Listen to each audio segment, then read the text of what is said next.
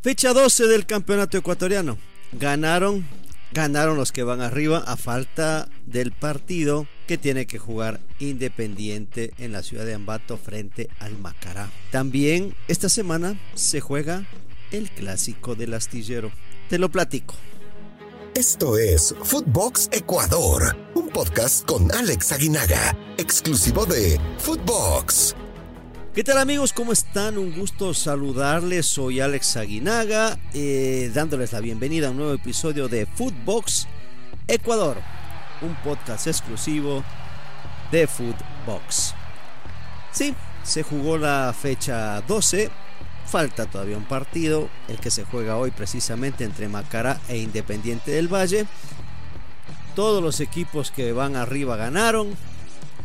Ganó el Emelec, ganó el Barcelona, ganó la Liga, ganó la Católica, que son los equipos que persiguen, que están arriba y que todos ellos persiguen a Barcelona. Empecemos con el partido del día viernes. Deportivo Cuenca recibía Técnico Universitario y termina ganando en el Austro, en la ciudad del Austro del Sur, 1-0 al equipo ambateño que simplemente no la ve venir. Delfín recibía un Orense que da buenas presentaciones. Delfín quizás no está atravesando su mejor momento, pero logra la victoria. 2-1 frente al equipo de Machala. El equipo de Manta se recupera. Aucas sufrió mucho para ganar a un Cumbayá que la verdad le plantó cara y duro estuvo el partido para terminar ganando el equipo oriental. El Aucas hizo un gran partido, como decimos, el Cumbayá, y la verdad que hay que dar el resultado 1-0 a favor del ídolo del pueblo. Emelec recibió un Mushurruna. Emelec con muchas dudas. Emelec que también venía de hacer un gran partido al Táchira y repite la dosis de goles. Anota 4 goles el Emelec por 0 del Mushurruna. 4-0. Brillante la actuación del equipo emelecista, con nuevamente su goleador Sebastián Rodríguez. 2 penales al 5 y al 43. Zapata al minuto 68 ponía el 3-0 y José Francisco Ceballos del Junior, otra vez de penal, ponía el 4-0. Concierto de penales en este partido, por cierto.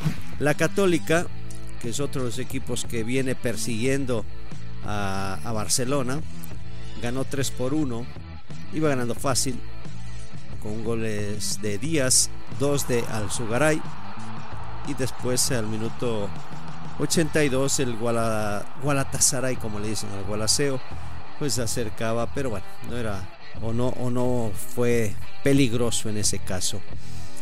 Liga de Quito consigue una victoria importantísima frente al 9 de octubre.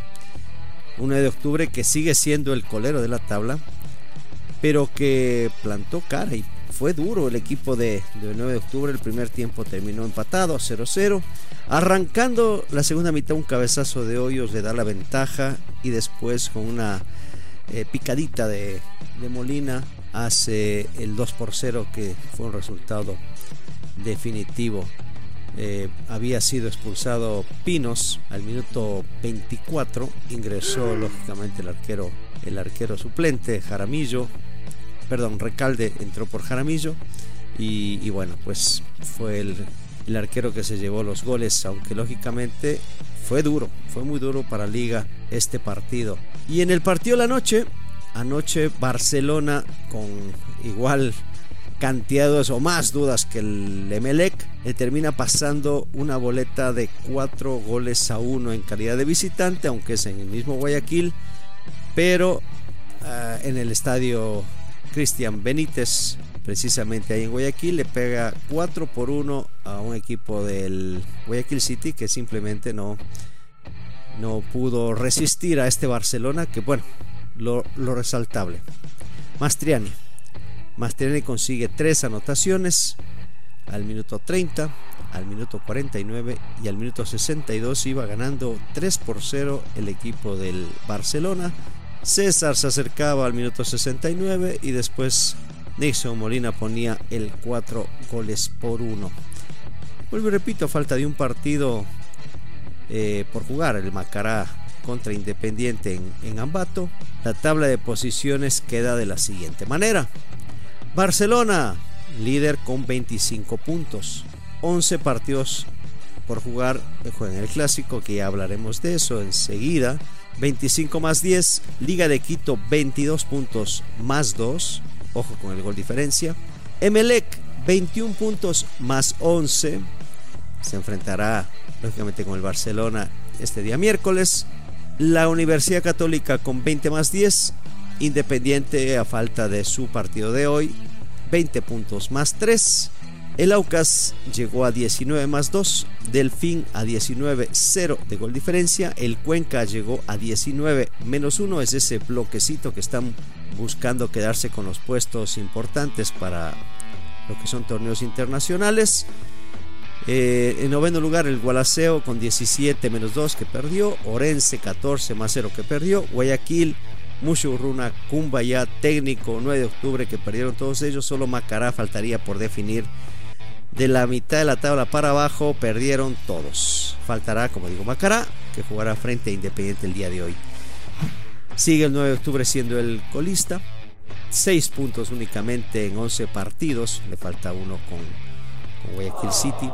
6 puntos menos 10, Técnico Universitario 9 puntos menos 9, Macará 9 puntos menos 7, partido pendiente, 10 puntos menos 7 para el Cumbayá, 12 puntos menos 4 para el Mushurruna, 13 más 2 Guayaquil City, Orense 14 más 0 y Gualaceo con 17 menos 2 son los que están disputando o los que se están peleando el no descenso. Bueno, esto es la tabla de posiciones. Goleador del torneo sigue siendo Gabriel Cortés, con sus problemas personales. Díaz de la Católica con 6 anotaciones, con 7 Gabriel Cortés, con 6 Díaz que anotó, Fidrisevski también del Aucas que anotó, Jordana del Mushurruna, Martínez de la Católica, Vergés del Gualaceo y más abajo Alzugaray que anotó 2, Mastriani que anotó 3, Molina que volvió a anotar y Sebastián Rodríguez que anotó también en 2 ocasiones con 5 unidades, todos 5 goles, y son los que se acercan a Gabriel Cortés en la tabla de goleadores. Bueno, quería dejar lo último para hablar del partido que se viene el día 11, el miércoles, el clásico del Astillero, un clásico que muchas veces ha llegado desangelado, que en varias ocasiones inclusive la diferencia había sido abismal entre uno y otro equipo. Eso no determinaba o no ha determinado nunca el ganador del partido. Y en este caso creo que la atención no solamente va a ser de los hinchas, de los aficionados del Barcelona y del Emelec. Hoy, el miércoles 11, van a estar todos los equipos atentos, todos los hinchas atentos a este partido, sobre todo los que están de la mitad de la tabla para arriba, y la mayoría están apostando para que gane el Emelec. Si gana Barcelona haría 28 puntos, dejando al Emelec con 21. Emelec prácticamente fuera, 7 puntos la diferencia sería con el Barcelona. Liga de Quito serían 6 los puntos, y esperando lo que haga Independiente en su visita a Macará de Ambato, en el supuesto caso de que sume de a 3, serían 5 puntos la diferencia con el líder, con Barcelona, con 3 partidos por jugar. Prácticamente estaría definido, 9 puntos por jugar, ¿no? De 3 partidos, prácticamente sería el ganador de la primera etapa y por ende finalista del torneo ecuatoriano. Así que no solamente Barcelona y Emelec juegan este partido, sino Barcelona, resto del país. Suena gracioso, pero bueno, hoy Emelec va a tener aficionados, hinchas de la Liga, hinchas de la Católica, hinchas del Independiente gritando por sus colores, el azul y plomo. Y por los amarillos, lógicamente, una gran hinchada como la hinchada de Barcelona estará esperando que Mastriani siga en su racha goleadora. Los dos equipos coincidentemente llegan goleando a sus respectivos rivales 4-0 y 4-1. Un clásico que hace un par de semanas se veía desangelado, un clásico que se veía se presentía aburrido, con dos equipos que no encontraban la fórmula del gol, que ganaban sin convencer, que tenían problemas en la defensa. Ojo, siguen teniendo problemas en la defensa, pero que hoy por hoy son efectivos, que hoy por hoy consiguen anotar goles importantes, y que hoy por hoy pues Barcelona es el líder y Emelec, en caso de ganar, ahora pongamos la parte de si Emelec gana, porque ya dijimos la de si Barcelona gana, prácticamente se lleva la etapa. Ahora, ¿qué pasa si gana Emelec? Emelec se acercaría a un solo punto de Barcelona. Haría 24. Barcelona 25, Emelec 24. Seguimos con Independiente en el supuesto que gane 23, Liga 22 y la Católica 20. Lejos la Católica de poder dar alcance a los líderes, pero ahí está, con posibilidades matemáticas. Así que, amigos, ustedes que le van al fútbol ecuatoriano, que les gusta el fútbol ecuatoriano y que no son hinchas ni de Barcelona y que no son hinchas de Emelec, ¿cuál es su apuesta? ¿Qué les gustaría para esta final de etapa? Entiendo que los amarillos, los de Barcelona, dirán que gane Barcelona y nos vamos más tranquilos. Los de Emelec, que gane Emelec y se aprieta la tabla. Usted como aficionado, querido amigo, ¿qué le gustaría? ¿Qué le gustaría que sucediera en el clásico? Me lo preguntan a mí. A mí me gustaría que Emelec gane y que hasta la final se defina al campeón de esta primera etapa, o al ganador de esta primera etapa, futuro finalista del torneo ecuatoriano. ¿Se merece Barcelona ser el ganador? Sí. ¿Puede Emelec ganar? También. Veremos el día jueves, cuando hablemos nuevamente en Footbox, qué sucedió en el Monumental de Barcelona. Por lo pronto me despido dándoles un fuerte abrazo para todos y esperando que el día de ayer hayan festejado a cada una de sus mamitas. Que Dios los bendiga y que las consientan mucho a las dueñas del hogar.